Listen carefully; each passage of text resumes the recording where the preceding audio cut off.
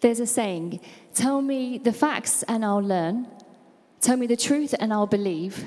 Tell me a story and it will live in my heart forever. Now, Jesus was the master storyteller.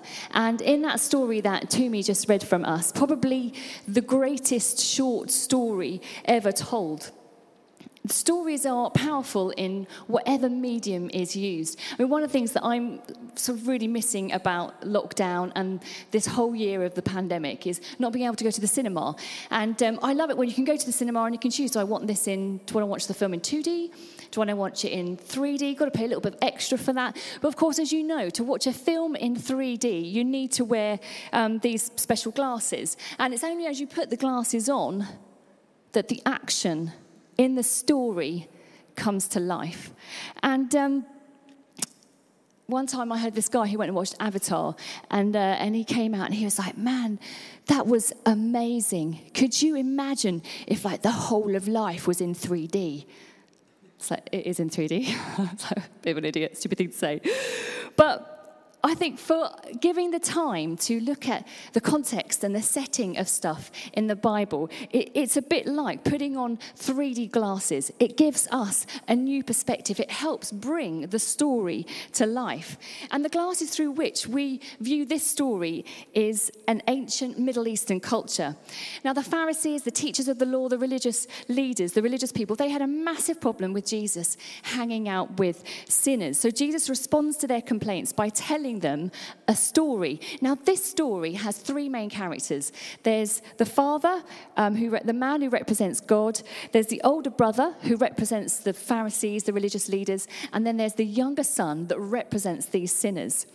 Now, the younger son goes up to his father and he asks for his inheritance. Now, in any culture, that's a pretty outrageous thing to do. But particularly in this Middle Eastern culture, it's like going up to his dad and saying, I wish you were dead. It's incredibly shameful. It's a completely shameful request. And in this strong honor, shame culture, the expected response of the father would have been to throw his son out. But this father doesn't respond like that. He gives him what he wants. Having heard that intro to this story, Jesus' listeners would have had his attention. They'd really be leaning in.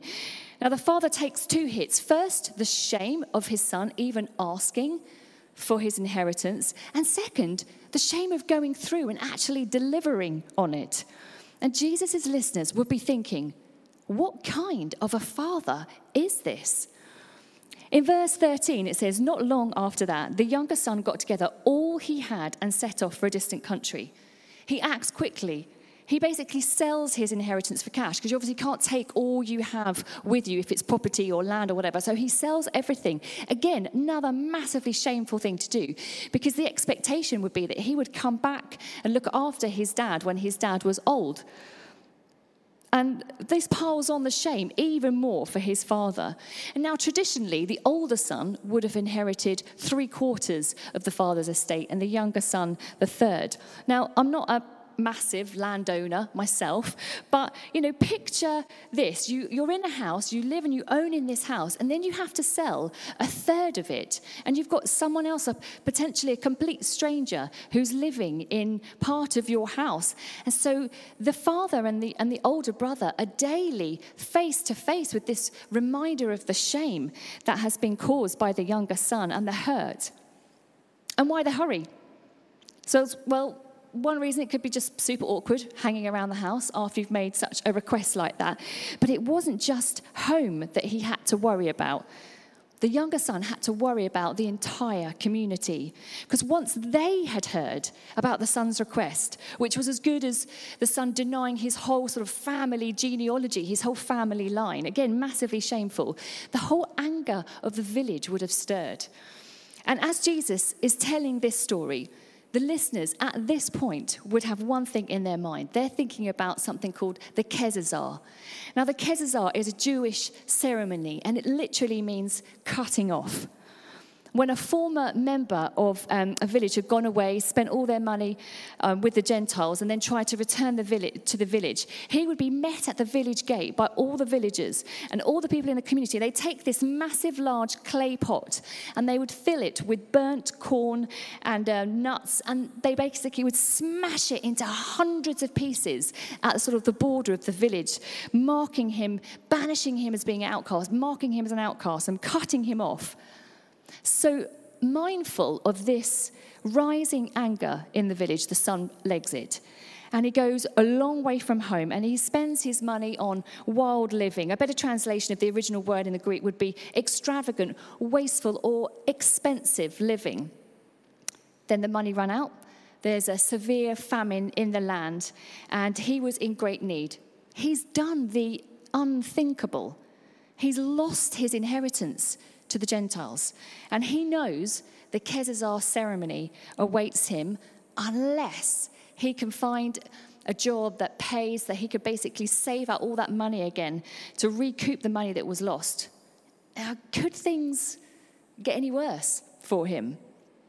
Then he gets a job feeding pigs. You might just think, it's a job. It's a job. Some people love it. Some people choose to be a pig farmer. Other people, not so much. I love word association games. And before I was married, my maiden name was Trotter. And so a few people laughing. I lived with that name for a number of years until Martin saved me. And then and my dad was a police officer when we were growing up. So there were a few funnies in the village where I lived, who every so often would just go, "Hey, Trotter, your dad's a pig." And I'd be like, "Thank you, yeah, very funny, very original." And when I asked one of my sons, "What do you think of when you think of pigs?" He said, "Percy." I mean, who doesn't like a Percy pig? And sadly, even Percy pigs have been impacted by Brexit. But who doesn't love a Percy pig? But for the Jew, the association with pigs wasn't police and it wasn't Percy, but it was the most disgusting thing. Pigs were the most disgusting things to Jews. They were considered unclean. They were the ultimate symbol of loathing. They wouldn't eat them. They wouldn't even go anywhere near them. So in this story, it tells us not only had the son lost his inheritance to the Gentiles, but he was now working with pigs, feeding the pigs and longing to eat even what the pigs were eating. He really had gone far, far away from his community, from his family, and as far away from his father as he could possibly get. Then finally, he comes to his senses. And as is so often in stories, it's the bit where the character tells us his motive. He says, "I'm starving to death," basically. And he sums up what he's going to do as he talks to himself in the field. And I imagine it's almost a bit like sort of a film director, a little bit Miranda Hart style. He sort of eyeballs the camera and sort of says, "I will set out. I will go back to my father and say to him, 'Father, I have sinned against heaven and I have sinned against you. I am no longer worthy to be called one of your sons. Make me like one of your hired men.'" And at first glance, I think we could read that story, very familiar story to many of us, and it looks like he's hit rock bottom and he realizes the error of his ways and he decides to head home in humility and repentance. But again, this is where these 3D glasses help us to understand the context and the setting of this story. The Pharisees and the teachers of the law who were listening to Jesus, who knew the scriptures well, the line in the story, "I have sinned against heaven and against you," was very well known to them because it was the exact phrase that Pharaoh said to Moses in Exodus chapter 10, verse 16, when he was trying to manipulate Moses into stopping the plagues. Everyone knew that Pharaoh in that story wasn't repenting. He just wanted the plagues to stop. And this son's statement was the same. He wasn't plagued by sin, as it were. He was being manipulative. He was still looking out for number one. For him, this wasn't about repentance, but it was about refreshments. Do you see what I did there? Do you like that? I was quite pleased with that. I love that sort of thing. In verse 17, it reveals that he knows that his father's workers had what they needed and food to spare. He's motivated by wanting to eat. And he makes a plan to go back to his father, to allow him to say, can you come back, even in the capacity of an employee? So then he works out his speech to soften the anger of the father. And he has 3 lines. 1, I have sinned against heaven and I have sinned against you. I am no longer worthy to be called your son. And then comes the request, can I come on staff? It's a little bit like when my boys come up to me and they say, Mum, I've done all my homework. I've tidied my bedroom. Can I have a go on screens? You know, there's an ulterior motive to that request. He's thinking if he can recover the lost money through working for his father, then he would have earned his way back. If he could pay back the debt himself, then he can restore himself. So, verse 20, he got up, goes to the father. And how did the father respond? Well, it says that while he was a long way off, you know, they didn't just bump into each other. The father was there looking, scouring, looking, longing for his son, waiting for him to come home. And it says that his father saw him and was filled with compassion for him. And he didn't know what his son was going to say. He had no idea of the speech that was prepared. But just at the sight of him, he was filled with compassion. And he ran to the son and he kissed him. Now, I imagine this in the whole movie style. You know, long grass, there's the orchestra is playing, the lights is that sort of, what do they call it, a golden hour, you know, where the golden light is showing. And I'm imagining the son running toward, father running towards the son. But again, with our 3D glasses on, how does the Middle Eastern cultural context help us see this scene? And for those of them who are listening to the story, they're expecting a clay pot moment. Jesus' listeners at the time are thinking, this is when the community come out, the Kezazah ceremony. And second, a dignified Jewish man would never run. The men wore long robes. It's a bit like me trying to hitch up my dress and run. It's hard to run. Very, very undignified for a father to have done something like that. Completely unacceptable. And his actions, again, making him look foolish, piling on shame again, once again in front of the community. But the father runs because he knows that if the community get there first, they would perform the Kezazah ceremony and his son would be cut off and humiliated. He has to get there first. So the father chooses himself to be humiliated in order to bring his son home. What kind of a father is this? And the son begins his speech, but he doesn't complete it. Not because he's interrupted by the father, but because in the father's embrace, he chooses not to. He encounters his love and he accepts being found. And let's not forget, this is all happening. This is all being played out at the edge of the village. This was very public. And then the father says to the servants in verse 22, quick, bring the best robe and put it on him. Put a ring on his finger and sandals on his feet. Now, a robe, it wasn't because he was chilly. A robe was a symbol of distinction, of a status, of honor. And the best robe was probably only used on the 3 feast days of the year. It symbolized his shame being covered and restoration. And then the ring. This would have been a signet ring, which represents authority. The son, having had the ring, could act on behalf of the father in proxy to him, sealing letters and documents. And sandals. You know, slaves and servants went barefoot, but sons wore sandals. All these things were a complete restoration and acceptance of the son from the father, restoring, reinstating him in full sight of the whole community. And knowing the depth of acceptance that the father extends to the son, the community now, for the sake of the father, accept the son too. And they celebrate.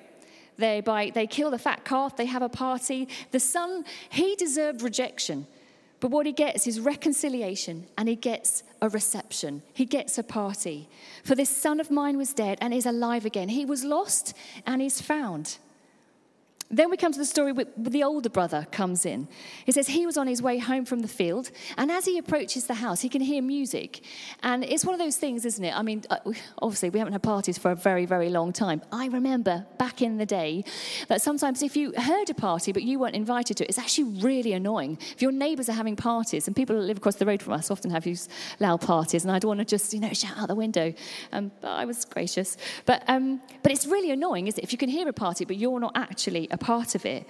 And the older brother gets angry and he refuses to go in. So his father goes out to him and he pleads with him. But the older brother doesn't listen, and he has this massive strop. He moans about not having as much food as he'd like to have with his friends. He accuses the father of favoritism. He's raging out of control. He can't even bring himself to speak of his brother, but refers to him in verse 30, this son of yours. He doesn't even associate himself with his brother, and he accuses him of sleeping with prostitutes. He's revealing himself. He's revealing his heart to his father, that he feels like he needs to earn his father's love in some way. In all this, he was being as equally disrespectful to his father as the younger son had been. It was in view of everyone. And again, the father could have responded with anger, but he doesn't. Instead, he responds with love, and he invites him to join the party. What kind of a father is this? Like any good story, the story's left on a cliffhanger. How will the older brother respond? How will the younger son react and live now? And sometimes when a biblical story is left like this, it's an invitation for us to ask ourselves, where do we fit in the story? What kind of a father is this? What's your view of God? I hate making mistakes. I often struggle, actually, with feeling like a mistake. I'm 360 days younger than my older brother. So for 5 days of the year, we're the same age. And there are sometimes I used to think that was really cool. I'm a bit like, do you think we're twins? Because we're exactly the same age. And be like, actually, we're not. And my sister is 3 years older than me. Don't worry, I'm not going to run you through the whole family birthdays and everything like that. But when I was born, my older brother and sister, my parents basically had 3 children under the age of 3. And so it was quite full on. And I remember my mum and dad, they were amazing. They would always be so encouraging, so affirming. They were like, Emily, you were such a good baby. You were a wonderful surprise. You were no trouble at all. Always just really content and really compliant. But it didn't take me too long to realize, gosh, that's quite a tight age gap, isn't it, between having children. I don't think I was planned. I think they say I was a wonderful surprise, but even in their attempts to just always be encouraging, always be affirming, I somehow heard, you're an inconvenience. I somehow heard, you weren't planned, you're sort of almost in the way. That's how I sort of translated their words. And over the years, if I was given an opportunity or something that was what I considered a real privilege, there's a part of me that always felt like, this is a mistake. Like, I'm a mistake. I shouldn't be given this opportunity, or I shouldn't have this responsibility. And I think for me, some of that lives out with that sense of I need to earn.